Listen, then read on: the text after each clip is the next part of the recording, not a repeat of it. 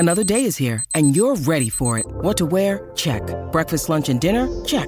Planning for what's next and how to save for it? That's where Bank of America can help. For your financial to-dos, Bank of America has experts ready to help get you closer to your goals. Get started at one of our local financial centers or 24/7 in our mobile banking app. Find a location near you at bankofamerica.com/talktous. What would you like the power to do? Mobile banking requires downloading the app and is only available for select devices. Message and data rates may apply. Bank of America N.A., member FDIC. When you need mealtime inspiration, it's worth shopping Kroger, where you'll find over 30,000 mouth-watering choices that excite your inner foodie. And no matter what tasty choice you make, you'll enjoy our everyday low prices, plus extra ways to save, like digital coupons worth over $600 each week. You can also save up to $1 off per gallon at the pump with fuel points. More savings and more inspiring flavors make shopping Kroger worth it every time. Kroger, fresh for everyone. Fuel restrictions apply.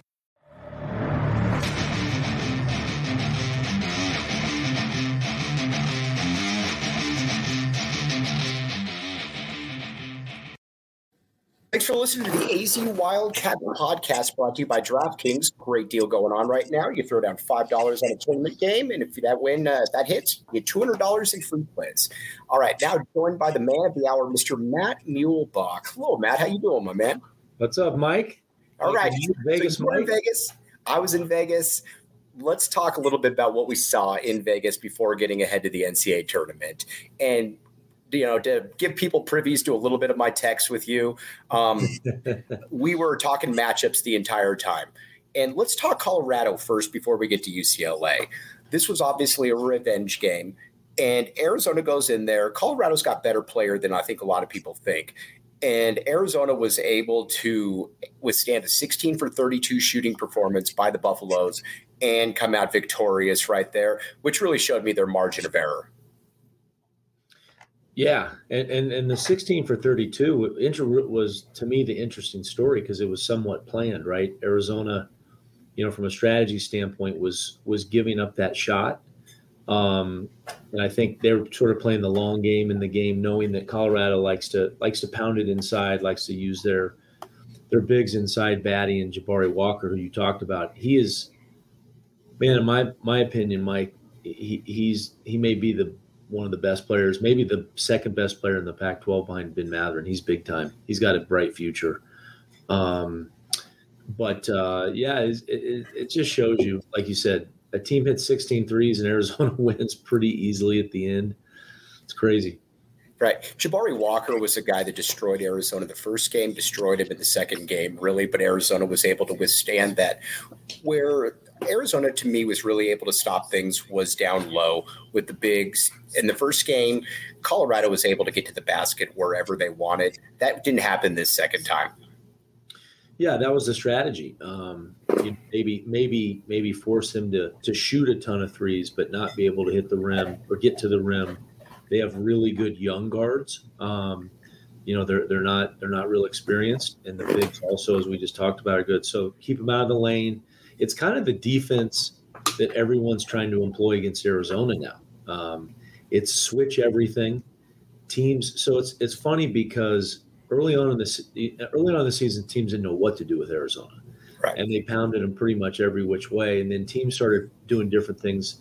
UCLA on all the pick and rolls started plugging, which means that the guy guarding the ball would really fight hard to get through the screen or around on top of the screen. They just plug with a big guy to kind of, save a little time. And they did a good job with that. Arizona countered that, I think, in the second matchup. Then teams started – one of the teams, I think it was Stanford, was one of the first teams to switch 1 through 5. And the reason they would switch 1 through 5 is that even though a 5-man would be on someone really good from Arizona, they didn't care because it would stop the lob and it would stop the ball handler from getting around the screen and, going downhill and making a play. So teams were giving up, just saying, hey, look, we'll pick our poison. We'll give up a 3 or we'll give up a long 2. And Arizona didn't struggle with it, but I think it was something new for them that they had to deal with. So, they put some stuff in, dealt with that. I said it on the air, Mike. It kind of reminds me of like the Chiefs, when they've been rolling. Kansas City reference already. I know, right? Got to throw that in. But teams are just trying to figure out how do you stop them. And so all these sort of strategies were born out of that. And then, someone might stop them for 2 or 3 games, and then, okay, they figure that out and so forth. So, I get it. Teams are trying whatever they can against Arizona, but as you said, they got a big margin. All right, let's talk UCLA, Arizona. This to me was very nostalgic because you and I talked about it a little bit. When you were playing the mid-'90s, that to me was the zenith of Arizona, UCLA, where you had Jim Herrick doing his thing at UCLA, Arizona. You might slap me right there, and I don't blame you, but UCLA was the only teams that I've ever watched when Arizona was at its peak in the conference that I'm like, they might have a few more players, a little bit more talent than us. And there was always a feeling when that Saturday game hit, and whether it was Dick Vitale calling it, Billy Packer calling it, whoever was calling it, it was a big deal. This to me first feels like the first time since then that both programs are an incredibly solid footing going forward. And I think you're going to see a lot more classic matchups like you saw this past week. Completely agree. Mick Cronin's been there 3 years, and it looks like he could be there for a long time. Arizona fans, Tommy Lloyd, I think they hope he's going to be there for ever. Not a long time, forever. No, I'm with you. And Don McClain and I were talking about on our pregame show, in the early 90s, the best players in the West Coast went to 2 schools. They went to Arizona or they went to UCLA. And a lot of those players were like best friends. They grew up playing AAU ball. They're both from, guys from LA, guys from Southern California, a few from Northern California like myself. It was California dominated. The talent level, there was a game that I played in. I think I was the only player in the starting 5 that didn't play in the NBA. The next year, McClain said there were 16 players from both teams that played in the NBA. I mean, think about that. 16. I called him on it. I said, I don't even believe that. He goes, no, I looked it up. And I still don't believe it. Right. Has that ever happened? But it just shows you that, like you said, that rivalry has always been, to me, the biggest and the baddest and the best, west of Kansas and west of like Mississippi of the Midwest. I think it's in the top 3 or 4 best rivalries in college basketball. See, I think back to 1995, 96 even, and that wasn't a vintage Arizona team, a very good Arizona team, but you look at just the roster right there. Reggie Geary, modern day, Miles Simon, don't have UCLA offers, Lute turned them into guys that certainly UCLA probably wishes they had offered.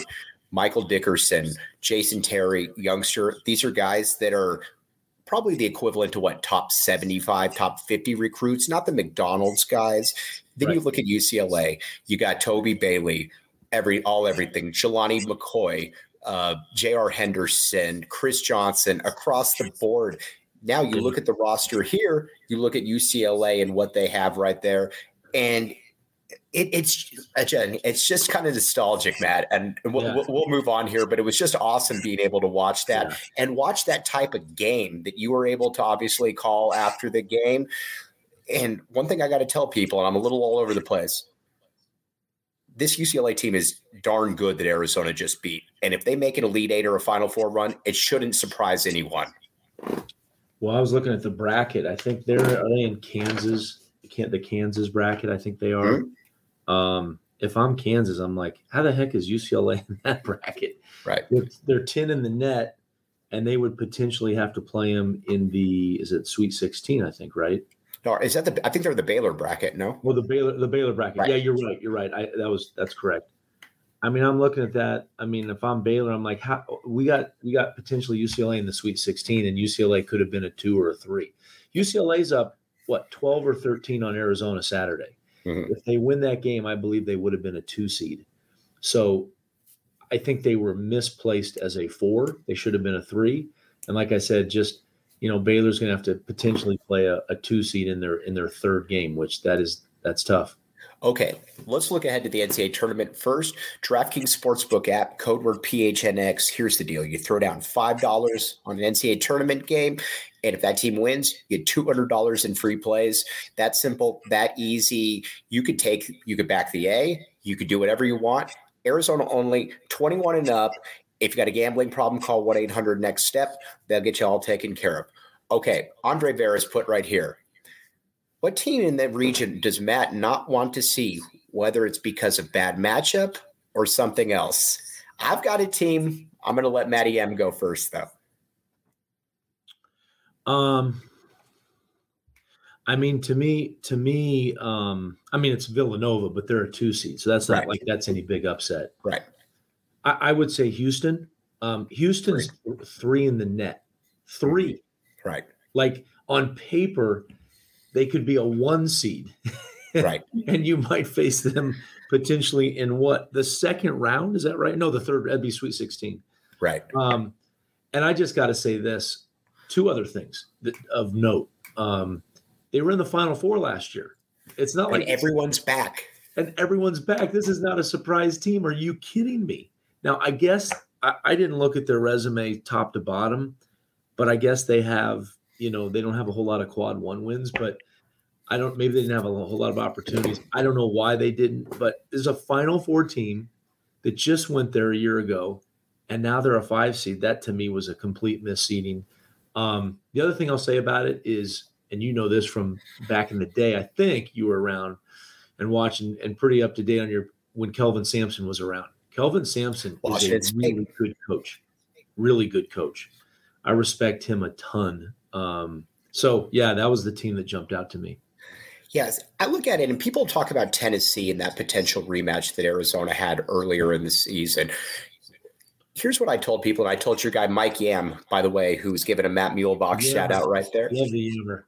Right. So he asked me about the Tennessee game, and what I told him was I don't really worry too much about Tennessee. Granted, they can beat Arizona. You just beat Kentucky. You beat whoever you can beat anybody. But Arizona played one of its worst games of the seasons. It was a little bit of questionable officiating. Again, that happens in home courts. And, oh, by the way, Arizona had a chance to win with 2 minutes left. And this isn't a game, too, where Arizona had 10 turnovers in the first 10 minutes. And it wasn't like these were, where you're just being swarmed. You were just being lazy with the ball. I think Arizona matches up well with Tennessee.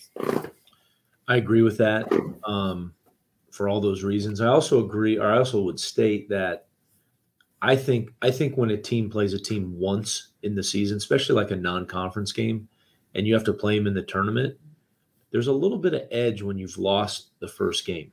Mm-hmm. And I would switch, not everything you said, but I'd switch what I just said with Illinois, right? Mm-hmm. Arizona beat Illinois on the road. So you'd say, oh, okay, if they have to play Illinois, they should be okay. But there's a little edge, not to like put a knife in my own back. But, in 1989, when we lost to UNLV, we beat them in Tucson. And I wouldn't say we beat them easily, but we beat them comfortably. You always had them, and I've watched that game about 5 or 6 times already, but you always had them a little bit at arm's length. You didn't blow them out, but it always felt like it was about 4-10. That was exactly what happened in Tucson, and it can give you a false sense of security. So yeah, I've always sort of liked that team that has that chip on their shoulder on the second game. So I'm with you on Tennessee. Like you said, they could beat Arizona. Arizona doesn't play well, or if Tennessee plays well, it could happen. I made this point to someone the other day. I said, look, here's why this tournament, and this is maybe obvious, but to think about it, is that if Arizona plays almost anyone in their bracket in the best 4 out of 7, they would almost win every time. Now, I don't know about Villanova, not sure about some of the others there, but you make a good argument they would win every one of those 4 out of 7 games, a series of 4 out of 7. But the one game scenario, that's what makes the tournament special. It's what makes it terrible sometimes for high seeds because it's a lot of pressure. But I feel like Tommy's got he's got a great attitude about that. Like how he's done it at Gonzaga, even though he was the assistant and wasn't the head coach. I love his mantra of attacking. and saying, look, we haven't done anything. Let's just attack. And that's it kind of changes the paradigm of being, hey, we're the big guy. We're the number one seed. Let's see if somebody can come beat us. He says, no, turn that. We'll go after them. Every coach talks about how we're going to run. Nobody says we're going to play slow. Tony Bennett tells people he's going to run. But when Tommy Lloyd said, we're going to run not because it's a great recruiting pitch, because it's the best way to win, that was the first time where I'm like, that's a coach that 100% means it right there. And not that other coaches don't, but Matt, he 100% meant it just by that elaboration right there. Yeah. Yeah. Just he meant it like Lute Olson used to mean it, right? Right. I mean, Lute used to do it. It's the idea of just letting guys go, right? Coaching them during the week. And then when Thursday and Friday come or Saturday comes, let them play. Right. And I got to give you a lot of credit, by the way. So you and I were talking about the Arizona UCLA matchups, and I scoffed a little bit when you said, well, they're going to put Coloco on Jaime Jaquez. And because I'm thinking to myself, different Jaime Jaquez. Lo and behold, when it was winning time, Matt Muehlebach came through. Christian Coloco is the one on Jaime Jaquez. As an ex-player, can you tell people how rare it is to have a 7'1" big man who is guarding in space a 6'7" scorer who will play in the NBA? Yeah. I can never remember it in college. Like it happens in the NBA all the time, right? Because of matchups and guys are, KD. But that's guys like Kevin Garnett and stuff. They play the 3 sometimes, I've never seen it in college. I've never heard of it in college. I'm sure there's examples, and the kid from Kentucky, maybe he could do it, right? But no, it's insane. And we saw it against Oregon. I look back, I saw a highlight of that the other day. It like dawned on me, like when Will Richardson tried to take that last shot, he couldn't even get a 3. And it was almost like Coloco baited him into getting inside the line, even though I think they were down 3 at the time. Correct. So even if he had got the shot off, what would it have mattered? It wouldn't have mattered. So and that was a Hail Mary. It was a Hail Mary, and he got it blocked, I think, right? For sure. Coloco block. Right. It's stunning how good he is on that side of the court. All right, let's talk a little Kirk Kriisa. And I make this point all the time, and I made the point earlier today that there's not a better backup point guard option in the country than Justin Kier. Kirk Kriisa obviously he's taken a lot of arrows this year, but say what you want. This is a guy that can be 3 of 15, but those last 2 shots are going to be in the last 2 minutes that go in right there. Justin Kier comes in, and he's just steady. It looks like he's a 24-year-old, 6th-year college player, which he is. Arizona beat UCLA without Kirk Kriisa and Justin Kier in foul trouble. What does that tell you? You mentioned at the beginning of this podcast, margin. Right. The margin's crazy. And I'll give you a little bit of credit. Number one, it tells you that Dalen Terry's a player. Yeah. And I know you're really high on Dalen. You've been the one that's pushed me on him a lot. I love Dalen Terry, but you've been on him. You may have been as higher on him as anyone in the country. And I almost had a triple-double in the game. I mean, so, and by the way, I think if DT wasn't going at the point, they probably could have put Pella Larson there. So they have like 4. Here's the thing. Tommy Lloyd, and he talked about this, what he has done with the team and the way he's developed them is they're not like Oregon. And I know you love Dana Altman, where Oregon doesn't have, Dana likes to talk about never having a point guard or a 2 guard. It's just guards. He has wings and guards and forwards. It's not to that extent, but it's where Tommy Lloyd just wants to put guys in positions to be playmakers. And so he's really developed them and talked to them about being playmakers, right? And so that's what they do. And so they've been schooled at it so much they've become really good playmakers. The other thing I want to give you credit for, we were going back and forth about Jaime Jaquez because I was trying to find a comp for him, and it was difficult because he's so unique and he's so good. And you gave me a really good one, Luke Walton, which we actually used on our show. And again, they're a little different. They're actually not 100%, but the way I like the comp because they both get to there the same way, which is they can face up, they can back to the basket, they can use 6-7 dribbles, which you don't see in college. How often Very do rare. you see that in college? It's very rare. In fact, it's rare that teams even go ISO that much in college, and UCLA does that. So you have to have the combination of the ISO and then a player to do it. So thank you for the tip on that. I just try to give you as much wiggle room as possible right there. Nice. Yes.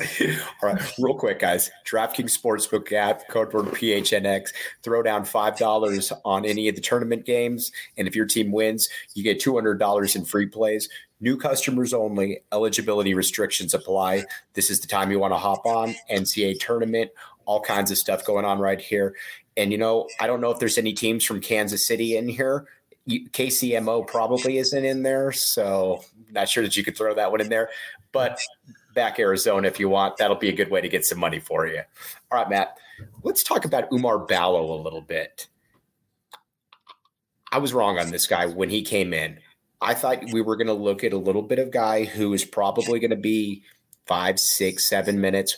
Roster filler is not such a condescending term. I don't mean it like that, but a guy that was just out there. He is a difference maker, and he is an intimidator. If UCLA had him, I mean, you're looking at something entirely different, as good as UCLA is. Yeah, it reminds me of, it does a few things. Number one, it reminds me of like a running back where you have a two-headed monster, right? And you have like USC back in the day. Like USC. Yeah, it was Lindale White. That's that's the comp, right? Right. So you've got Reggie Bush in Coloco that's fast, crazy athletic. And then he comes out, and then you bring in Lindale White to just smash people. and it's hard to deal with, and the other thing it does is a team like UCLA or whoever the team is, they have to put their 5-man on that player, because if they don't, they will just destroy him, and they might destroy him anyway. But then what it does is now in college, you look over to the 4-man, and now they got to guard a 6'11", 255 Lithuanian named Majulis Tabelis. Right. And it's like your 4-man's not built to guard that guy. Your 5-man might be built to guard Tabelis possibly, but the 4-men are not. And so as we talked about Jaquez, as good as he is, how does Jaquez now match up with Tabelis?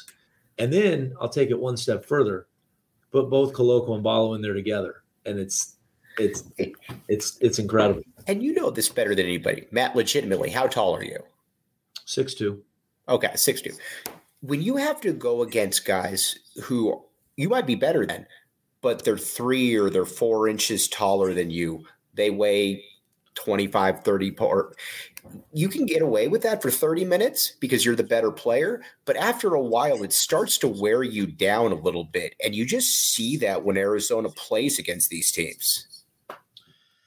Totally. Yeah. The wear down factor is big. And again, that's back to the football analogy, the running back analogy. In the fourth quarter, you got nothing left on those defenses. I had to guard a guy my freshman year named Craig McMillan. Now, it wasn't like I was better than Craig. He first McDonald's kid in Lute era, right? First McDonald's All-American ever at Arizona. And he was a legit 6'6", maybe 6'7", but he was a 2-guard. Mm-hmm. And he wore me down. Like you said, I might play with him for a few plays, but after a while, it was really tough to guard him. And no, that's a huge factor. All right. Before we hop off here, Ben Matherin's probably going to be playing his last few games here at U of A. I mean, who knows what can happen? He can certainly come back. When you look at Ben, and let's just say that this is his swan song right here. What are you going to remember most about watching Ben? I think honestly the development of him and how much he's developed since that first year, because he's gotten so much better over the last whatever months it is. And, when he first came here, a tremendous athlete, he was a really good shooter in certain spots, but he had a couple catch and shoots, or actually I shouldn't say catch and shoots. They were off picks where he was flying out to the wing, caught it. And, not the old traditional catch and shoot where you roll into a jumper. He's catching off of screens, turning around, with his 40-some inch vertical and shooting threes, and did it 2 times in a row in the second half. I think one of the biggest things I've ever seen from him was Saturday. And there's been a question about an Arizona go-to guy. What do you do in the last minute? Who do you go to? Because he hasn't necessarily been that go-to guy.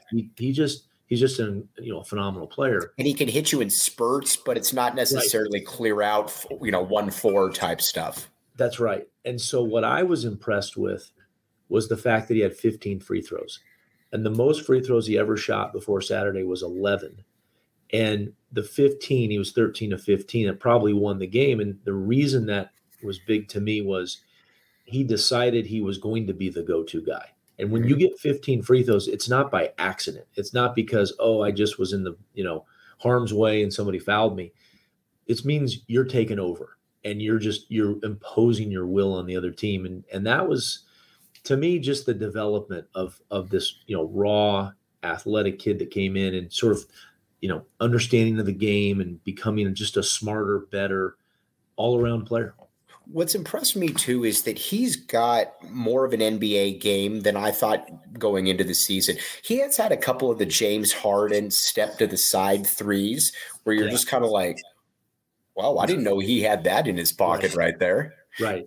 And you follow the NBA game fairly closely. You've got some buddies on the Warriors that I think people know about. What kind of pro you think he's going to be? I think he'll be fantastic. We were talking about it with Casey Jacobson on the show, and he's comparing him to Anthony Edwards. Is it Anthony Edwards from the number one pick from Georgia? I mean, that's a heck of a comparison right there. That's an amazing comparison. I was like, the more I thought about it, I was kind of on board. Like Edwards might be a little bigger. He's a little quicker in and out for sure. Yeah, but and you have to break it all down. But he's in the conversation of that comparison. That's the number one pick, and he's a guy that's thriving in the NBA. When the court opens up and Ben gets a chance, he's going to make jump shots. I mean, he can shoot it. You have to be able to shoot it in the NBA, and he can shoot it at a high level. I mean, he could be a potential all-star. A lot of it just depends to me on what does he want, and does he become an incredibly devoted player in that area. And I think of someone like Kobe Bryant, the Black Mamba. And, I was thinking about Ben the other day, and I was thinking about when I watch him, he reminds me actually of a snake because he's coiled. He's so he's ready to just unleash at any moment that kind of gear that he have. And I was thinking about, I wanted to call him the Viper, from the Kill Bill series. Right. I knew exactly where you're going there. You could have a good nickname, the Viper. But anyway, I'm impressed with the guy a lot. All right. Before we let you go, Matt, I'm going to sign off too. How far you got Arizona going? Oh, I got him playing KU. My in-laws are from KU. Mm-hmm. Hopefully I can be down there in New Orleans. Right. I got him head-to-head with Gonzaga in the final. Me too. Can you imagine the storylines going into that game right there? It'd be sick. Right? I also think those are the two most complete teams in the country. Bias aside, and I think they match up the best with each other. They can both go height for height right there because you got Holmgren, you got Timmy, you're 7'1", 6'9", obviously Koloko Tabelis. And then on the wings, you've obviously got Ben, Dalen, and then obviously you're going back with Nemhard, Rasir, Bolton. Yeah. I think they match up incredibly well. Yeah, they always say styles make fights. That. This is the opposite. These are the exact same teams. Right. I mean, it's like two mirror images playing each other, and it would be off the charts. You've got two Mike Tysons at age 22 walking into each other right there. That's right. But Matt, as always, can't thank you enough. Sorry about some of the technical issues, but again, as always, you are the man. Mike, appreciate it, man. Appreciate your coverage, and I'll be checking you out when you're out there in San Diego. Yep, you got it, my man. You'll be hearing from me. For Matt Muehlebach, I'm Mike Luke. You've been listening to the AZ Wildcats podcast.